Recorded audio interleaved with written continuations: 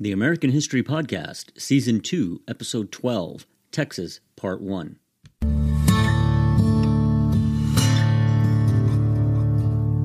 Welcome to the American History Podcast, hosted by Sean Morswick.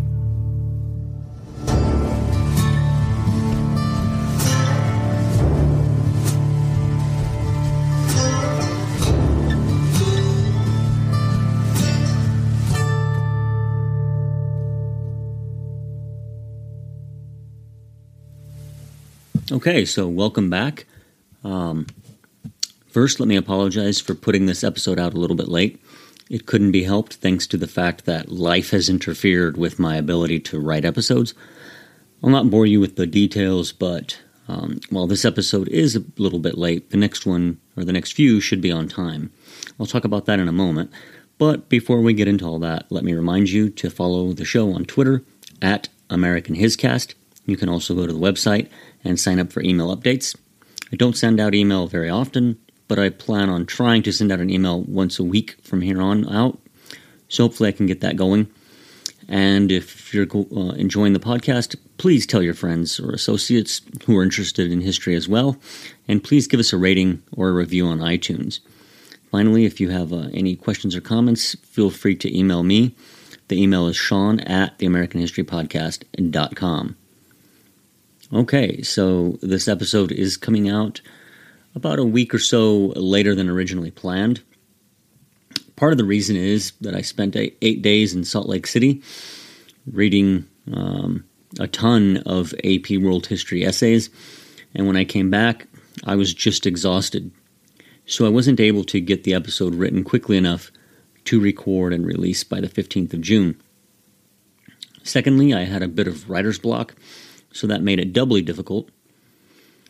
And finally, I recently did the first anniversary episode, which is a joint episode with myself and the host of the Age of Victoria podcast, Chris Fernandez Peckham.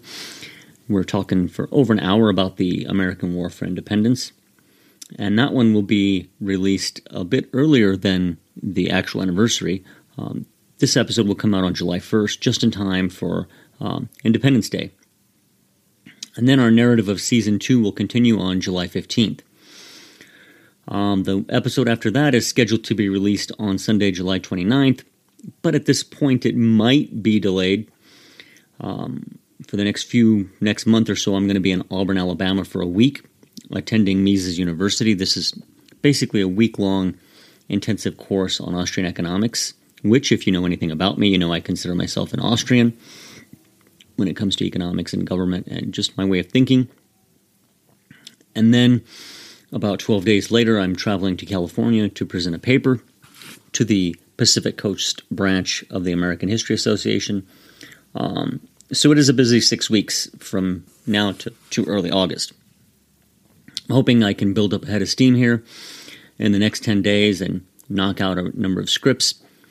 If I can do that, then hopefully by August or September, we can get back onto our normal schedule. So that's just a short State of the Podcast kind of update. I think I'll do a full update, maybe scheduled to be released simultaneously on the 15th of July, kind of an anniversary update. But at least this should do it for now. Okay, Texas, the Lone Star State, the place I call home and the cause of the war between the United States and Mexico. Now, so far, we've touched on Texas a little bit, but the next few episodes, we're going to go into the history of the region, from its time as a Spanish colony up until the war with Mexico. Now, contrary to what most people believe, Texas was not settled right away. Yes, Texas had been claimed by Spain as early as the 16th century, when Alonso Alvarez de Pineda, attempting to map the northern Gulf Coast, was the first European to see Texas. While he laid claim to the area, it was, for the most part, ignored for the next century and a half. The first European settlements in the region were not, however, Spanish. They were French. Authorized by King Louis XIV, the French explorer La Salle, thanks to some inaccurate maps and some miscalculation, actually landed at Matagorda Bay and constructed Fort St. Louis. Now, in many ways, similar to initial English efforts to colonize the American Atlantic coast, this expedition was stranded thanks to the fact that one of their ships returned to France and the other two were destroyed by storms. So these guys are kind of out of luck. Attempting to find the Mississippi River, La Salle and his men set out overland, and they went as far west as the Rio Grande and as far east as the Trinity River. Disease and hardship ended up taking its toll, and eventually a third expedition was launched. Now, this one experienced infighting, and La Salle himself was killed in East Texas. Of course, the Spanish learned of the existence of a French colony, and fearing it might threaten Spanish shipping routes, they launched several expeditions to discover the location of the French colony. Eventually, they found the ruins of the French settlement, which a few months before had been attacked by the Karankawa Indians. This group of natives were pretty angry with the French and the fact that the French were stealing from the natives, and so they got their revenge.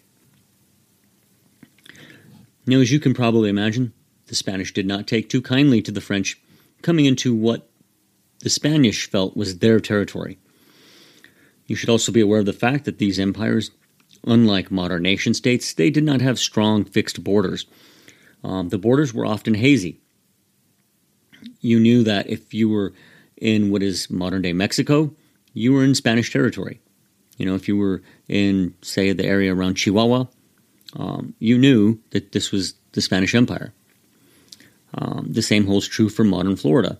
However, places like Oklahoma, Nebraska, Kansas, they were claimed by Spain.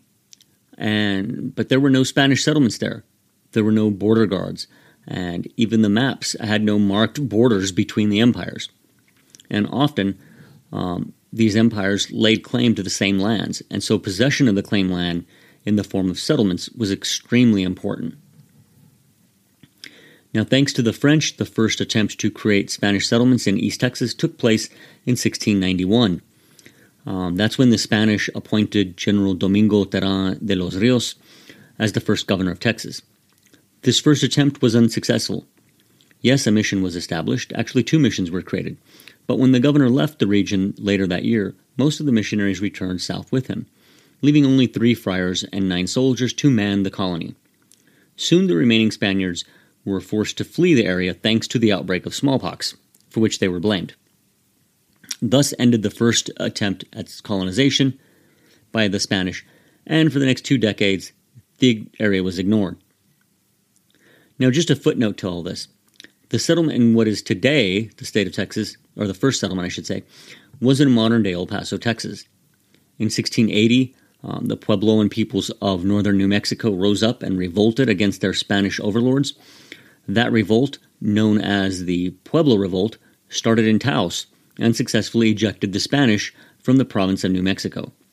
The survivors, totaling approximately 1,900 people, made their way to El Paso, where some of them settled. So if you were including this far corner of Texas as Texas, then that was the first settlement. However, the Spanish at that point did not, and so for now, we will not. Eventually, in 1711, Spain decided to try again, and by 1716, thanks to the help provided by the French in Louisiana, there were 4 missions and 1 presidio in East Texas. Just a footnote, if you aren't sure what presidio is, that's just Spanish for fort. You even had some female settlers in Spanish Texas at this point. So finally, about 200 years after the Spanish successfully conquered the Aztec Empire, they established a foothold in Texas. Speaking of Mexico, in the areas in what is today northern Mexico, the Spanish had a fairly easy time of establishing settlements. The natives here either declined due to disease and war, they fled, they submitted to Spanish authority, or they were assimilated into the new Spanish colonial society. As historian Brian DeLay notes in his excellent book, which I highly recommend, War of a Thousand Deserts, this area had a growing population of people who were of Spanish descent, as well as enslaved and free Africans, combined with immigrants of mixed heritage. Thus, provinces such as Sonora, Nueva Vizcaya, Nuevo León, and even Nuevo Santander developed quickly and contained an incredibly mixed or diverse population. As DeLay says, quote, the conquest of indigenous populations, the development of the mining and ranching economy, and the rise of such a mixed regional society, all of this testified to Spain's capacity to transform the New World, end quote. However, when Spain attempted to push north into what is modern Texas, New Mexico, and Arizona, things were quite different. Here they came across deserts and dry, difficult mountains, as well as a sea of grass. While they were able to establish islands of Spanish power, especially in northern New Mexico, these were just that. These were islands of power surrounded by territory which was ruled by Indians, if it was ruled by anyone. One of these islands was San Antonio. Founded in 1718, it served as the makeshift capital of Texas, but the village, like the province, languished in isolation. Historian Andrew Torget notes, quote, when the governor of Texas filed a report on the region in 1803, his assessment of San Antonio was grim, end quote. The village had no commerce or industry, which would support the 2,500 people who called the town home. While the 18th century was one in which the town failed to prosper, the 19th was worse thanks to the ravages of the Mexican War for Independence. In 1813, the town was captured by the rebels, and they executed the governor. Of course, this generated a response, and the Spanish responded in severe fashion, launching a bloody military campaign to recapture the province, killing hundreds of people in the process, and creating hundreds of refugees who were attempting to flee the violence. If one was able to survive this, he found himself living life in a territory under siege. However, the rebels weren't the only ones who were emboldened by Spanish weakness. Comanches and Apaches launched endless raids on Spanish settlements to take what few horses, cattle, and crops were still there for the taking. Thus, by 1819, thanks to drought, war, famine, and Indian raids, the population in and around San Antonio had dropped to approximately one-third of what it had been just 2 decades before. To make matters worse, years of drought ended with an epic rainstorm, which began on the evening of July 1819. Torrential rains caused the San Antonio River to break over its banks and destroy the village. No one was spared, as even the royal governor himself lost everything. The royal stables were ruined, and all livestock was lost. Extensive damage meant that most, if not all, of the town was uninhabitable. The stores of corn were damaged, and there would now be no harvest, as even the fields just outside of the town had been destroyed by the flooded waters. The governor wrote to his supporters in Monterrey and Mexico City, begging both to send whatever aid they could in an effort to save the town. The flood had, the governor would later note, simply exposed a century of neglect and mismanagement by Spanish authorities when it came to the province of Texas. Add to that the decade of war, and it was obvious the already weak Spanish presence had eroded to a point of being almost non-existent. In letter after letter, Martinez railed against what he saw as the Spanish authorities' willful abdication of their responsibilities, complaining that they had essentially abandoned Tejanos, as Spaniards in Texas were called, to their enemies. However, what Martinez was unaware of was that, and again I'm referring to Andrew Torget's book, Seeds of Empire, Cotton Slavery, and the Transformation of the Texas Borderlands, 1800 through 1850, powerful forces had been undermining Spanish power in the Texas borderlands in ways that Mexico City could not control. A revolution in cotton that began in Europe during the early 1800s, thanks to the British textile industry and its insatiable appetite for cheaper cotton, unleashed an economic storm that crossed the Atlantic and reshaped the continent of North America. One of the largest migrations in American history then began, as hundreds of thousands of Americans moved into the South, especially the Gulf Coast area, states like Mississippi, Alabama, and Louisiana, which would become the heartland of the American Cotton Kingdom. By the time Martinez was despairing for Texas, the revolution in cotton growing had turned the southeastern United States into one of the, if not the, engines of the new worldwide cotton economy. Since this was happening in a region that bordered the northeastern edge of New Spain, it was inevitable that the forces unleashed by cotton would make their way into Texas. How did this affect Spanish Texas? As Americans flooded into the southeastern United States, they not only created towns and farms based on the cotton economy, but a secondary market sprang up, which was geared towards supplying those towns and farms with what they needed. Indians living in Texas thus increased the frequency and violence of their raids against the Spanish, as they attempted to acquire the items needed to feed the voracious appetite of the cotton industry with the horses and mules it needed. Further, illegal trading posts popped up in East Texas, and smugglers began using the Texas coast to move enslaved Africans into the flourishing slave markets which had risen in the Mississippi River Valley. The result was, as Torget notes, a reorientation of the economic and military power along the U.S.-Texas border, as communities like San Antonio were now forced to expend precious resources on repelling invaders while, at the same time, Spain's power was eroded.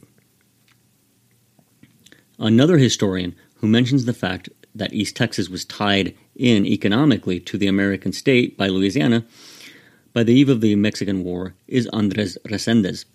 In his book, Changing National Identities at the Frontier, Texas and New Mexico, 1800 through 1850, Resendez not only shows how the economy of eastern Texas would be tied into that of Louisiana, but he also does something which others do not discuss, and I want to mention it here. Resendez notes that identity in this world was fluid and was forged in the crucible of anti-colonial movements, civil wars, intertribal alliances, utopian schemes, and harebrained land ventures. Another further insight that he gives, and one which you should keep in mind as we go further into Season 2, is the fact that identity is a choice, and those choices follow a situational logic. Thus, whether one is Mexican or Texan depended on who was asking the question. If, say, Mexican governmental officials were asking the questions and the date was, say, 1833, one might answer Mexican, while if the date was, say, 1837, and the question was not Mexican, one might answer Texan. Okay, so we mentioned the fact that Texas was isolated from the rest of New Spain, but we haven't really said why. Sure, you know by now that several attempts were made, after the French began eyeing the region, to create a permanent Spanish presence by constructing forts and missions, most of which failed to be successful. Again, why? The reports from Spanish officials in Texas give insight to this problem. They indicate that a lack of support from Mexico City, too few troops, heavy-handed trade restrictions, along with poor roads and the lack of a shipping port, all combined to retard the economic growth of the colony. That lack of economic growth meant there was no reason for people living in New Spain's interior to abandon the safety and security of the established colony for a dangerous life on the northern frontier. Thus, by 1800, you had San Antonio, the capital and most developed town in the province, which contained about 2,500 people. Downstream, 100 miles, was the town of La Bahia del Espiritu Santo, a village of 700 people living around a dilapidated presidio and 2 missions. These settlements were dependent on ranching, horses, cattle, and goats, all of which provided what was, at best, a meager existence. Lastly, you had Nacogdoches, founded in the 1770s and home to about 800 hardscrabble settlers.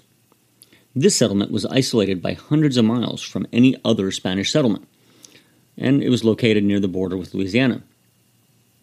The Spaniards here survived on ranching, as did their fellow Spaniards in other parts of the region.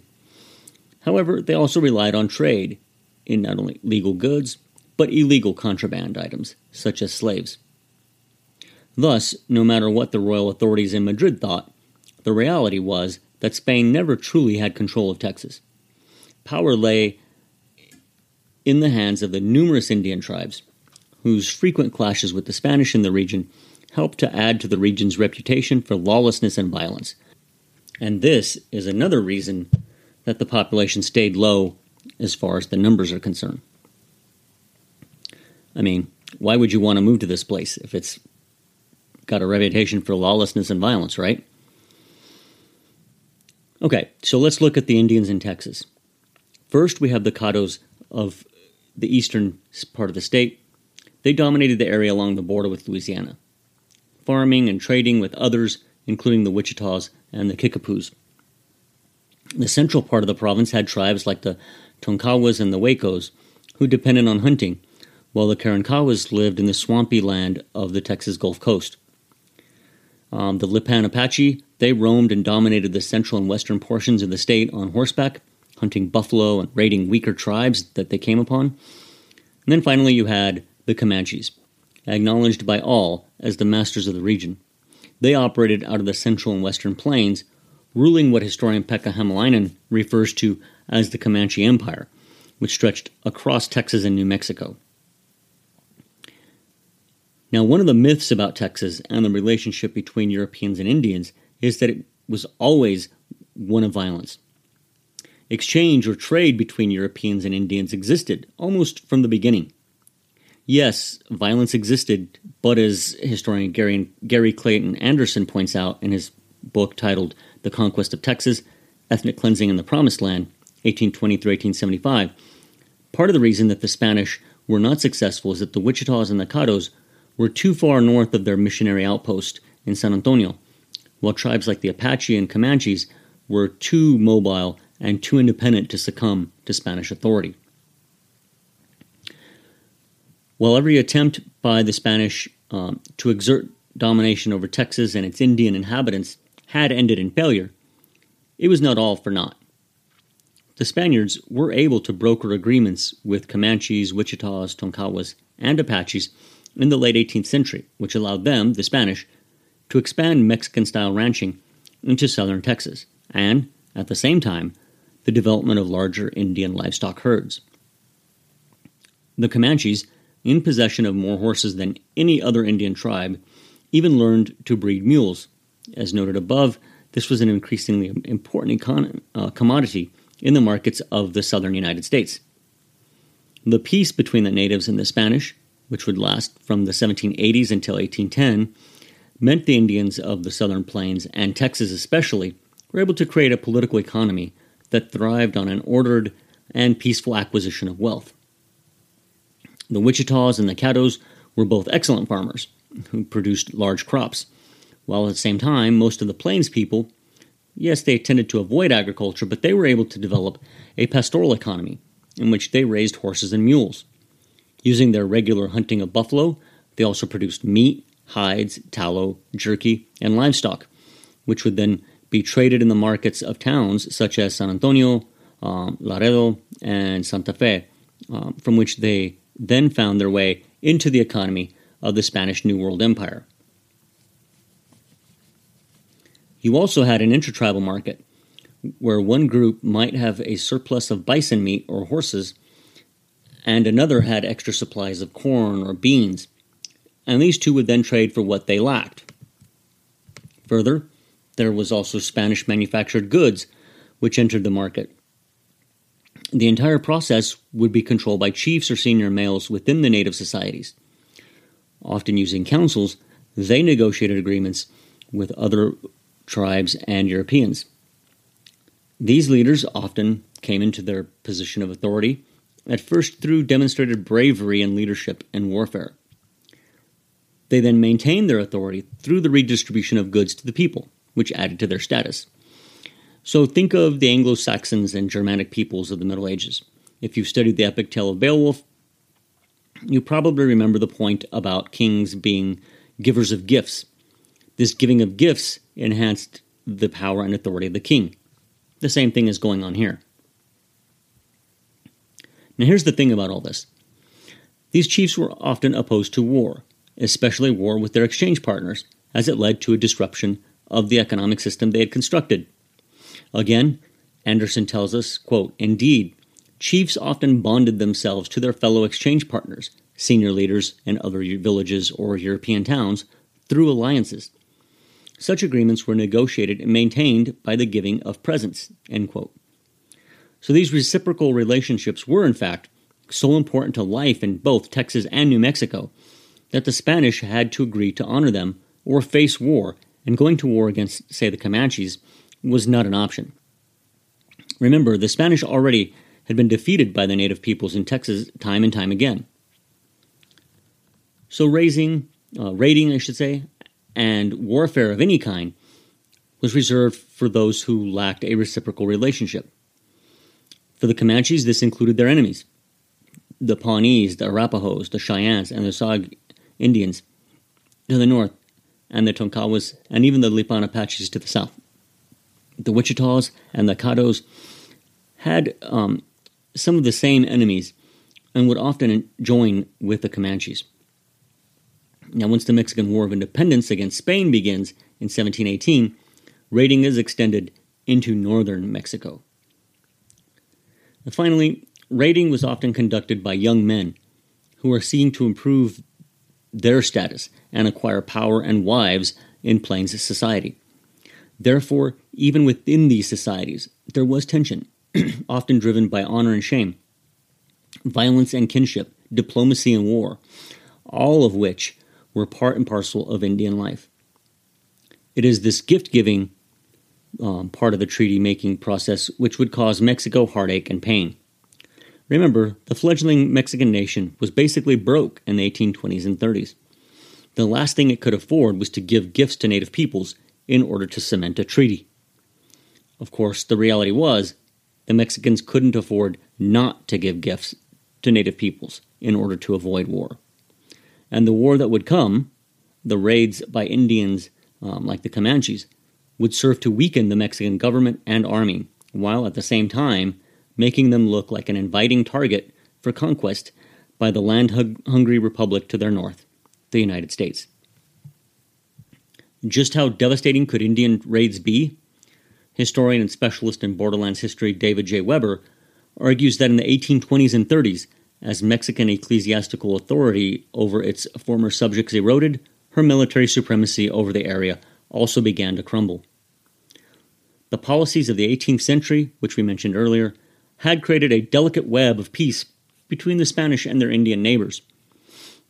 In essence, Texas, under the Spanish, in the late 18th and early 19th centuries, was what Stanford historian Richard White calls a middle ground.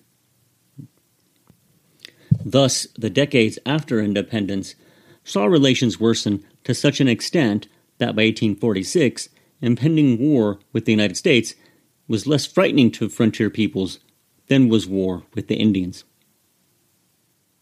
Okay, that's all for today. I think that's quite a bit of information for you to digest. The next episode is our bonus anniversary episode, which I think you will enjoy. It is a massive episode, clocking in at over an hour. I think it's something like an hour and 45 minutes. So you're definitely going to have plenty of content to listen to in the next few weeks. After that, we will get back to the narrative and to Texas, and that episode is already longer than this one, so I'm going to make up for the fact that I've fallen a little behind in our production schedule. Until next time, good day.